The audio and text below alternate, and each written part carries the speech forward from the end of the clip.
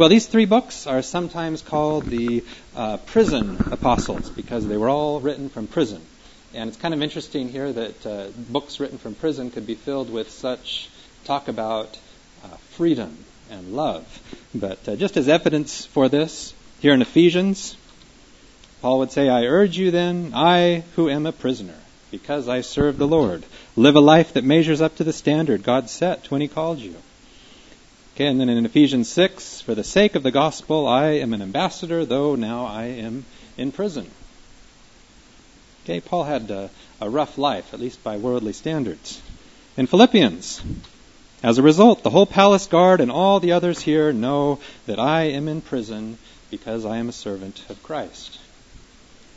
And in Colossians, at the same time, pray also for us so that God will give us a good opportunity to preach His message about the secret of Christ, for that is why I am now in prison. Okay, so these books written from prison. And again, you could go so many different directions, and as I read through all of these books here in preparation for this Bible study, I realized we have quoted extensively in this Bible study from these three books. All right, so I want to emphasize two main points from these three books, which really tie together quite well. First is something that we'll just call cosmic conflict theology. This is so important to me because I think it gives us so much insight into why our world is the way it is. And it just runs all the way through the Bible, and it seems sometimes that we just miss it in incorporating this into our worldview. Let's just mention the few verses here in these three books that point to this. In Ephesians, God did what He had proposed and made known to us the secret plan He had already decided to complete by means of Christ. This plan, which God will complete when the time is right, is to bring all creation together. Everything, notice not just on earth, everything in heaven and on earth, with Christ as head. And we might wonder, everything has been just fine in heaven this whole time, right? It's only the earth where there's been a problem. But Paul would kind of reemphasize and add to this here in Colossians. Through the Son, then, God decided to bring the whole universe back to Himself. God made peace through His Son's blood on the cross. And we've talked extensively about what that means. How did He make peace? And so, but notice, brought back to Himself all things both on earth and in heaven. All right, now just the concept here of God making peace even in heaven brings us to a very significant verse here in Revelation. It talks about war in heaven. Jesus made peace on the cross. But notice, there was war. War broke out in heaven. Michael and his angels fought against the dragon, who fought back with his angels. But the dragon was defeated, and he and his angels were not allowed to stay in heaven any longer. The huge dragon was thrown out, that ancient serpent named the devil. Who's that? Or Satan. That deceived the whole world. He was thrown down to earth and all his angels with him. Okay, so the Bible describes we need to put everything in the context of a war that began in heaven. And it's interesting here, the Greek here for war in Revelation, polemos, which we get polemics, which means the art or practice of argumentation or controversy. We get the word politics from this. So in other words, this was not a war with tanks being driven around heaven and lightning bolts being zapped back and forth. This was a political campaign. Okay, and I think if we really try to build a case for all of this, what really was it that went on in heaven? It really was lies, deception, all that centered around the kind of person that God is. Okay, that's the heart of the great controversy. Okay, again, just these other verses here in these three books that point towards something going on beyond just the plan of salvation for you and I. In Ephesians 3, God, who is the creator of all things, kept His secret hidden through all the past ages in order that at the present time, by means of the church, notice what happens, the angelic rulers and powers in the heavenly world might learn of His wisdom in all its different forms. Now, interesting here. To think of an onlooking universe, angels learning something about God by the experience of planet Earth. And in Peter, it even mentions that about the good news, these are things that even the angels would like to understand.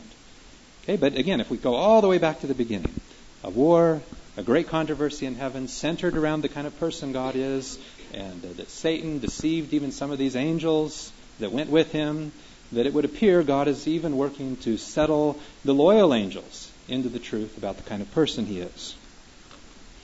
Okay, again, just in Ephesians, Paul would say, put on all the armor that God gives you so that you will be able to stand up against the devil's evil tricks. Notice, who's our enemy? We are not fighting against human beings, even though Paul's in prison. Hey, that's not the enemy. But against the wicked spiritual forces in the heavenly world, the rulers, authorities, and cosmic powers of the dark age. I mean, does that not bring us back to the very beginning of the problem? So put on God's armor now. Then when the evil day comes, you will be able to resist the enemy's attacks, and after fighting to the end, you will still hold your ground. Okay, it's again important that our view not become small and just on you and I, because actually when we incorporate the larger picture of things, that does help us understand why you and I are in the predicament that we're in.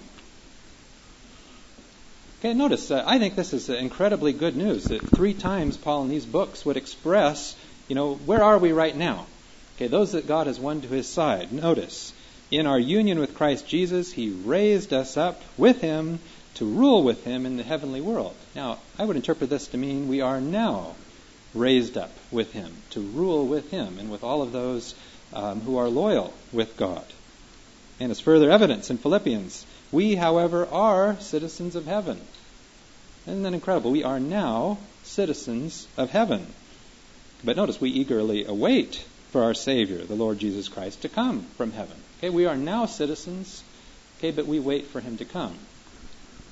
And in Ephesians, so then you Gentiles are not foreigners or strangers any longer. You are now citizens, together with God's people and members of the family of God. So I think we should have the mindset that we are now citizens, we are now members of the loyal family, and we are working with God to bring about the resolution of this great controversy.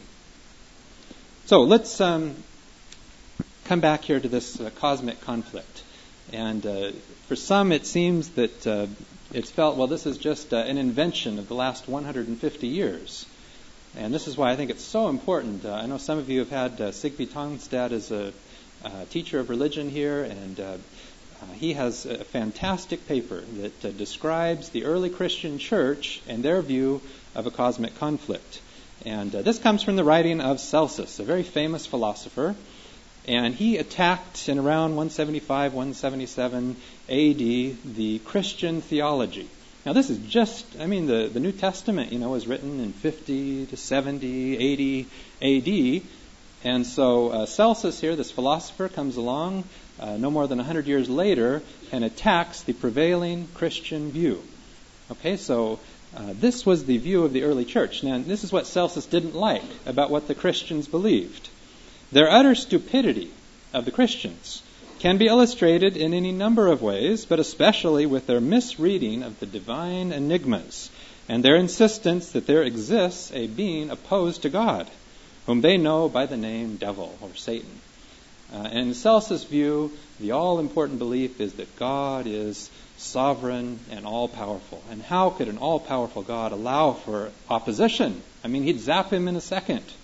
He has no solution to the problem of evil, but it is inconceivable to this philosopher that there could be a being opposed to God.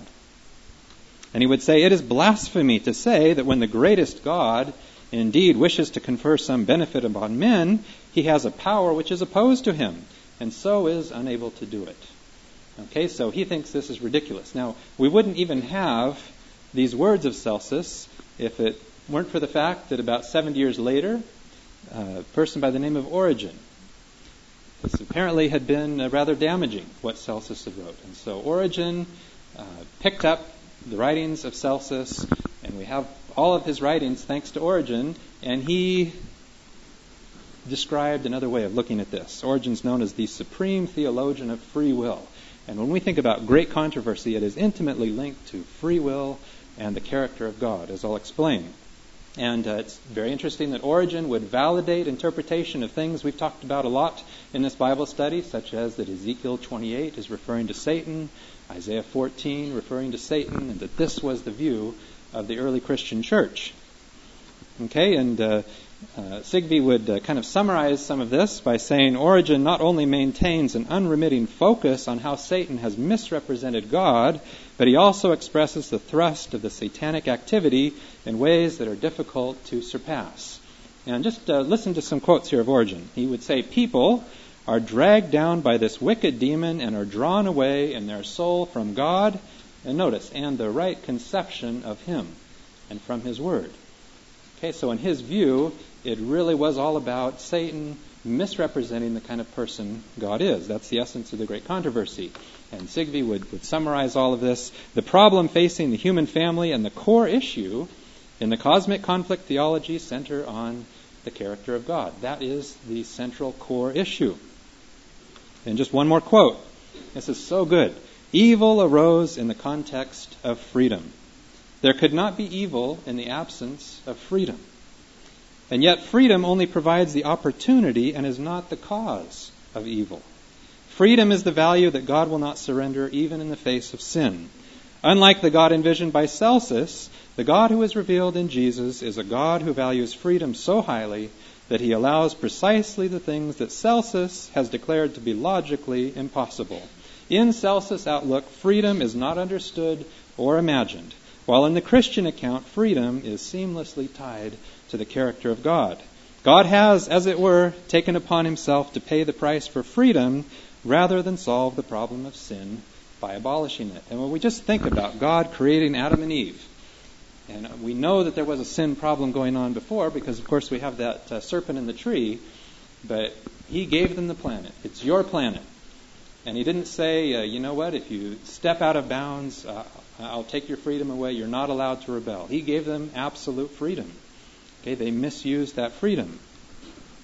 So, 3 points I'll make here about cosmic conflict theology. The first is, as we've said, that it revolves all around the character of God. And let's just go back to the problem of sin as it involved the human family. And we talked about Satan at the tree. And notice that the very first lie at the tree was about freedom. Now the snake was the most cunning animal that the Lord God had made. And the snake asked the woman, did God really tell you not to eat fruit from any tree in the garden? And of course God had just said to Adam and Eve, you may eat the fruit of any tree in the garden. And Satan implies here, boy, you know what, Eve, it's really a shame you're not free. Can't eat any fruit in this garden. It's too bad that God is not a God of freedom. Okay, and the implication is laid that God is not a God of freedom. Now what is really, the only word for it here is satanic, is that if God were not a God of freedom, would Satan be in the tree? If God were not a God of freedom, would he even allow Eve the opportunity to go and hear Satan's twisted version of the story at the tree? The very fact that he's there would support that God is a God of freedom, even though this is Satan's first accusation against God. Okay, but of course as the conversation goes on, the snake replied to Eve's words, that's not true. You will not die. In other words, Eve, God has lied to you. God is not trustworthy. God said that because he knows that when you eat it, you will be like God and know what is good and what is bad. And so what really happened at the tree was Adam and Eve believed a lie about the kind of person that God is. And the very next thing that happens, God comes for a walk in the garden, and of course they're hiding in the bushes. Certainly their picture of God hiding in the bushes was not that God would eventually spend 9 months in the womb and die on a cross. That was not their picture of God. And the entire Old Testament is a record of people trying to appease God. The gods are always angry. Okay, that's at the core of paganism. All right, so we have this problem. And just one verse to summarize many verses we could use in the Old Testament. It always comes down to one thing. God's words. My people are destroyed because they don't know me. Okay, a false conception of God. God's continually trying to clear up his reputation. And I don't know if you've read this verse in Ezekiel. In the Message translation, it's so fantastic. Here where God would describe him. His people are in Babylonian captivity. His people who were to vindicate God's character, to reveal God's character to the world, to evangelize the world, are in Babylonian captivity. And this is how God would summarize it. Their experience. Wherever they went, they gave me a bad name. People said, these are God's people, but they got kicked off his land. I suffered much pain over my holy reputation, which the people of Israel blackened in every country they entered. Therefore tell Israel, I'm not doing this for you, Israel. I'm doing it for me, to save my character, my holy name, which you've blackened in every country where you've gone. I'm going to put my great and holy name on display, the name that has been ruined in so many countries, the name that you blackened wherever you went. All right, so we should understand the arrival of God in human form in the context of a complete misunderstanding about what God is like. And so the words here in John 1, God finally comes. And the words here are really true. No one has ever seen God. I mean, up to that point, no one had really seen God at all. I mean, the rebellion is so serious in the Old Testament that really the conception of God was not at all close to the reality. Okay, but notice the words. The only Son, who is the same as God and is at the Father's side, he has made him known. Okay, God came in human form to clear up any and all misconceptions about what he's like in character. And the verse we've read in every Bible study, I think, because it's such a core here, John 17, night before Jesus would die, he would say, and eternal life means to know you. That is eternal life. To know what God is like in character, to know the truth about God, to enter into an intimate relationship with God. And he would describe his mission. On earth, I have fulfilled the mission you gave me to do. I revealed your name, or character. Okay, that was his mission. And he vindicated God's character. God vindicated his own character by coming. Okay, so the theology of Paul then ties beautifully into this. And I think we view Paul as merely describing how we're saved by the blood and saved by the wrath of God and so on. And we need to put all that together. But notice Paul's description as we described about the good news. I'm not ashamed of the gospel. The good news, for in it, in the gospel, the righteousness, the goodness, the character of God is revealed. That's the essence of the gospel message. Jesus revealed what God is like. That's the good news. And coming back to our one of our books today, Philippians, Paul would say, I reckon everything as complete loss for the sake of what is so much more valuable, which is the knowledge of Christ Jesus my Lord. For his sake I've thrown everything away. I consider it all as mere garbage, so that I can gain Christ and be completely united to him. All I want is to know Christ. So when we want to summarize, this is the message of Paul, well, this verse would have to come right up at the top. All I want is to know Christ. All right, so that's at the core. Now, there are so many different things we could bring up. Maybe I'll just bring up one important aspect of cosmic conflict theology that I think sometimes we don't incorporate into things, such as prayer. We need to consider our prayer life in the context of this war. And I love the example of Daniel. We talked about this, so I'll just mention it very briefly. But remember, Daniel prayed, and nothing happened. 21 days. And so finally an angel comes, Gabriel. Daniel, don't be afraid. God has heard your prayers. And Daniel might say, well, how come he's not answering them then? Ever since the first day you decided to humble yourself in order to understand. And notice, I have come in answer to your prayer. And then we get this description. Hey, Daniel, it's not like your prayers have not been acted on. Let me just kind of pull the curtain back and explain to you a little bit what has happened since you prayed 21 days ago. And here's the description. The angel prince of the kingdom of Persia opposed me, Gabriel, for 21 days. And then Michael, one of the chief angels, came to help me. Now I have to go back and fight the guardian angel of Persia. And after that, the guardian angel of Greece will appear. There is no one to help me except Michael, Israel's guardian angel. He is responsible for helping and defending me. This is such a key, I think. I mean, when we consider prayer, when we pray, we really are engaging in this cosmic conflict. We really are unleashing God's power and angelic forces to be involved, to actively intervene.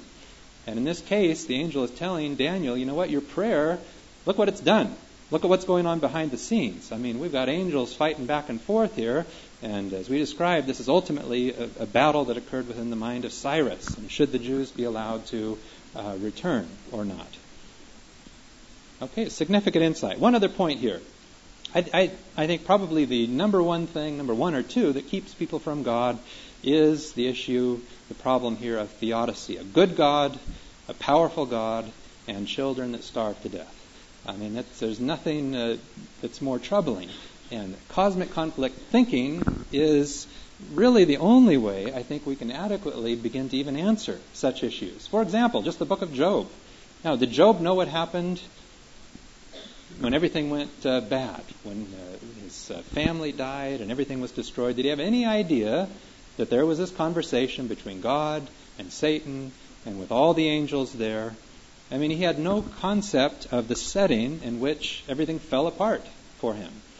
Okay, and just imagine if we could kind of pull the curtain back on every bad thing that has ever happened. Okay, the book of Job is an invitation to begin to understand things in that way. The book of Habakkuk issues the theodicy challenge. God, I know you're good. How come things are such a mess? How come evil people always seem to gain the upper hand? Remember when we talked about Romans, Paul comes along and answers Habakkuk's theodicy question. Okay, the disciples clearly didn't get it, because when they came across a blind man, notice, here are the two options for why bad things happen in the minds of the disciples. They asked him, "Teacher, whose sin caused him to be born blind? Was it his own or his parents' sin?" And I love Jesus' answer. His blindness has nothing to do with his sins or his parents' sin. Okay, go read the book of Job to understand why our world is the way it is.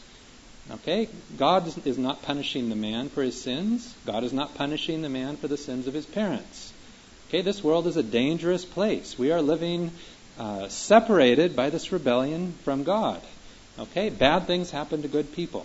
And we need to begin to try to articulate why it is that can happen. But we can only understand it if we're putting it in the setting of a war that is over the character of God. And just to illustrate that, let's go all the way back to the rebellion in heaven. We consider, how should God have responded to the mighty angel Lucifer, who begins to entertain thoughts that are in contrast to God's character? What are his options? Well, of course, force was one.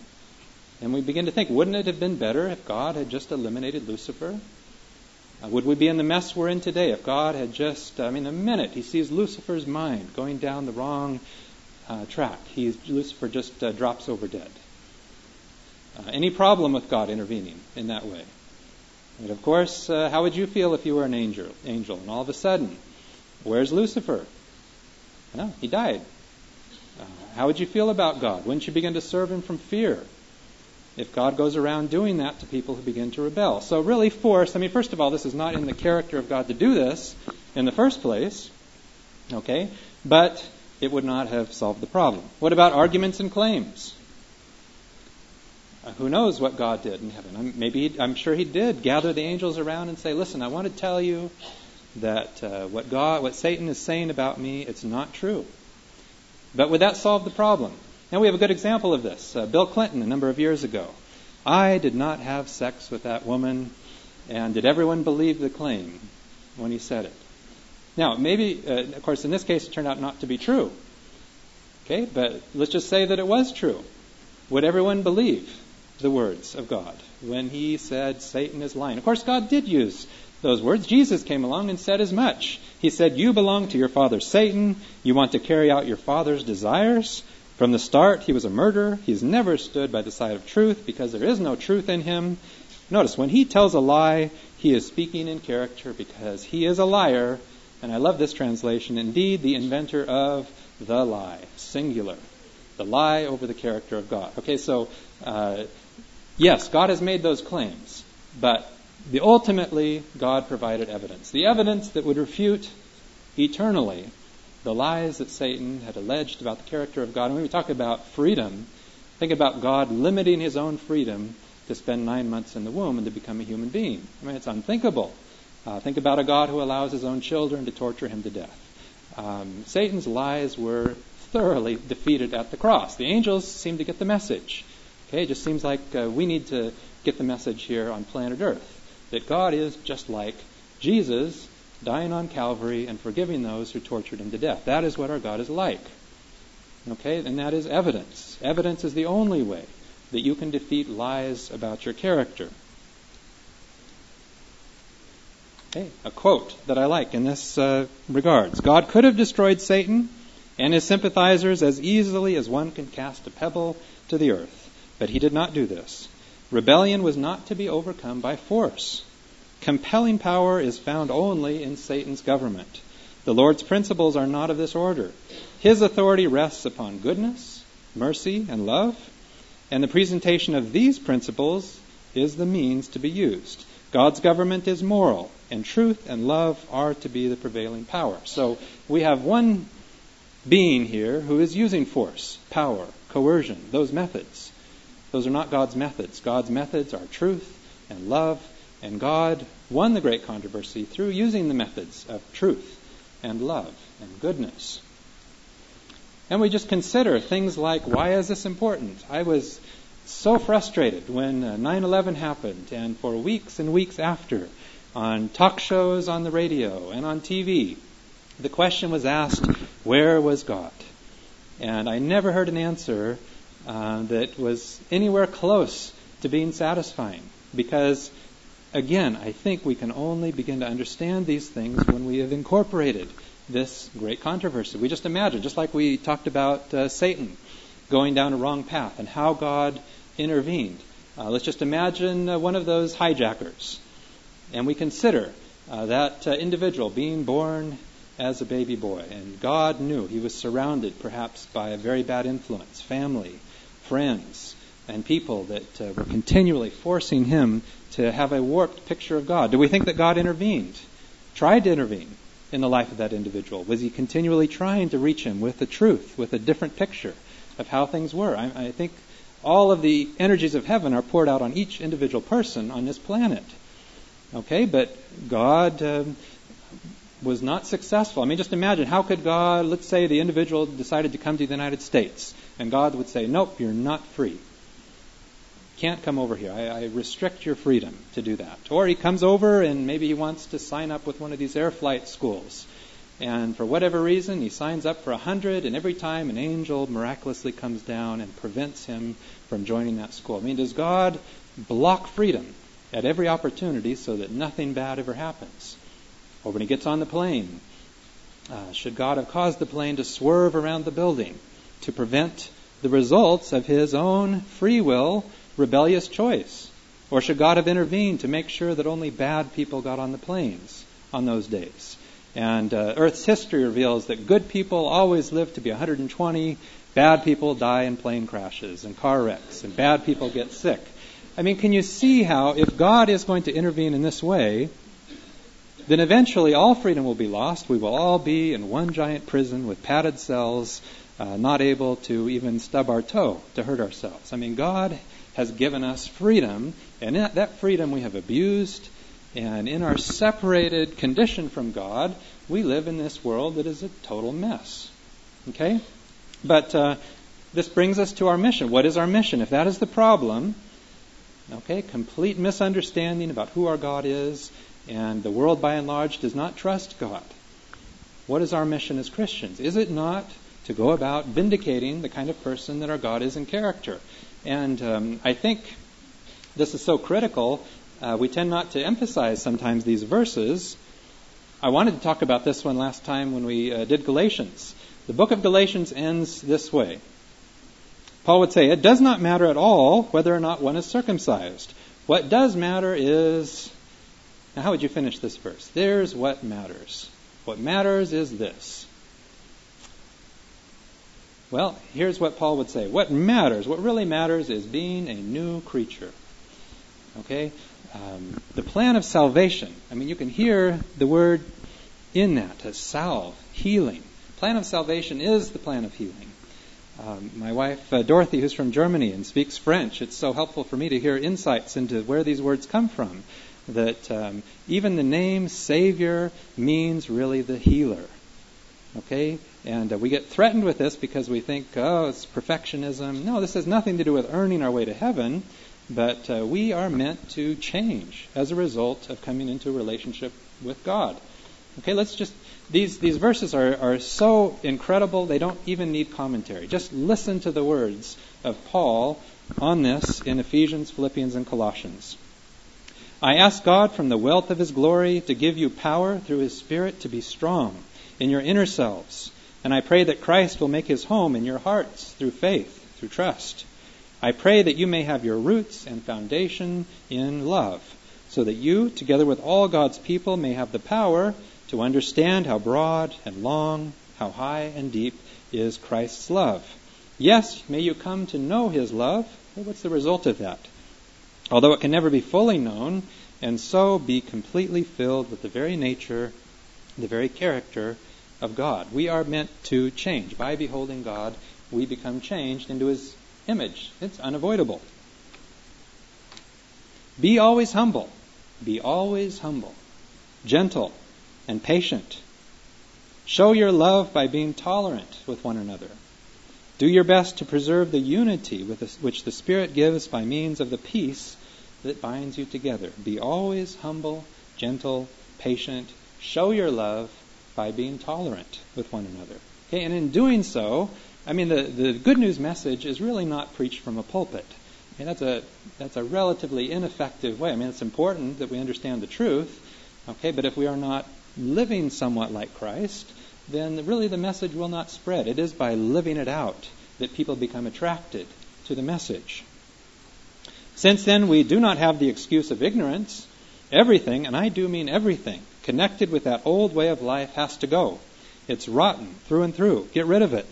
And then take on an entirely new way of life, a God-fashioned life, a life renewed from the inside and working itself into your conduct as God accurately reproduces his character in you. Okay? We shouldn't be threatened by this. Again, God is not saying, it's a promise, okay, that it is a natural consequence. Just think of the thief on the cross. What good things did he do? Okay, all he did was to trust Jesus. Okay, we are saved by trusting in Jesus. Well, there we go again. Saved, healed. We're also healed by trusting in Jesus. Okay, so since you are God's dear children, you must try to be like him. Okay, there's nothing wrong with putting effort into being like God. As long as we don't perceive, we'll become a Pharisee if we begin to make lists and trying to keep all of the rules. Okay, but be imitators of Christ. Your life must be controlled by love, just as Christ loved us. Your life in Christ makes you strong, and his love comforts you. You have fellowship with the Spirit, and you have kindness and compassion for one another. I urge you then to make me completely happy by having the same thoughts, sharing the same love, and being one in soul and mind. Don't do anything from selfish ambition. Boy, that is a hard one. Don't do anything from selfish ambition or from a cheap desire to boast, but be humble. There it is again. Be humble toward one another, always considering others better than yourselves. Now, is that a challenge for any of you? Always considering others better than yourselves? Can you imagine living in a world where everyone considered others better than themselves? And look out for one another's interests, not just for your own. The attitude you should have is the one that Christ Jesus had. And notice there's a colon here, because he is now going to describe the attitude of Christ Jesus. You want to know what love is? God, Jesus, is love personified. This is the attitude of Christ Jesus. And what Paul is saying is, be like this, what I'm about to describe. He always had the nature of God, but he did not think that by force he should try to remain equal with God. Instead of this, he of his own free will gave up all he had and took the nature of a servant. He became like a human being and appeared in human likeness. He was humble. Who's Jesus? He's fully God. Is God humble? Yes. He was humble and walked the path of obedience all the way to death, his death on the cross. And what Paul is saying is, be like that.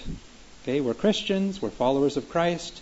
We will imitate Christ in every way. And in Christ, in his infinite condescension, becoming a servant, dying, Paul is saying, that's the example. Be like that. You are the people of God. He loved you and chose you for his own. So then you must clothe yourselves with compassion, kindness, humility. How many times does humility come up?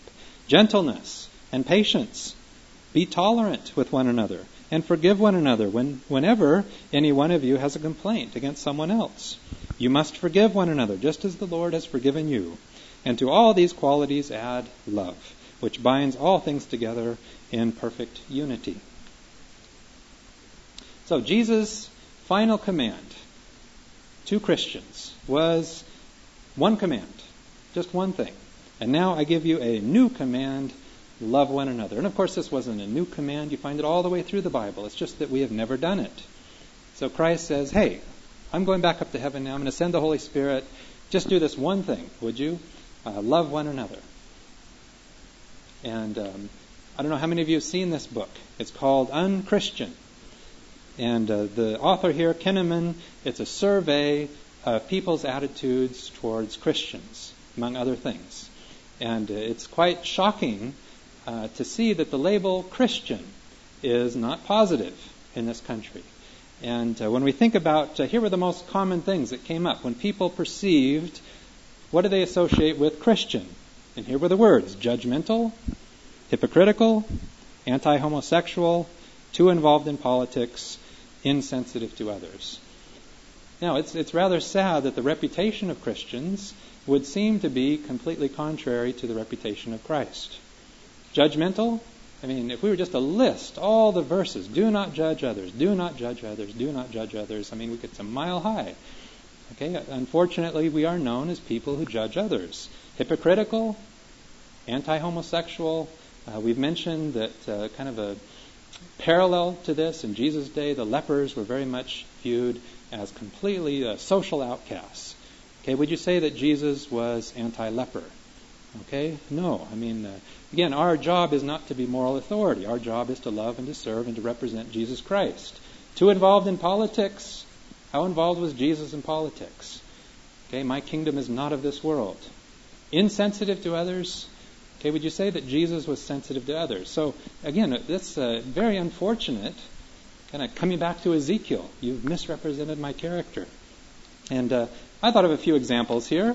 Not too long ago, normally I'm with my family here. We go out to eat, and you're kind of absorbed in what's going on around the table with the kids and so on. But this was an opportunity where I just went to a restaurant. I had to take an examination.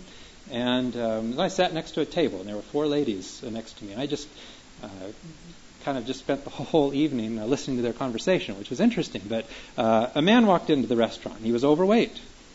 And they made a joke. Look at that guy over there. And they spent several minutes talking about the man who was overweight.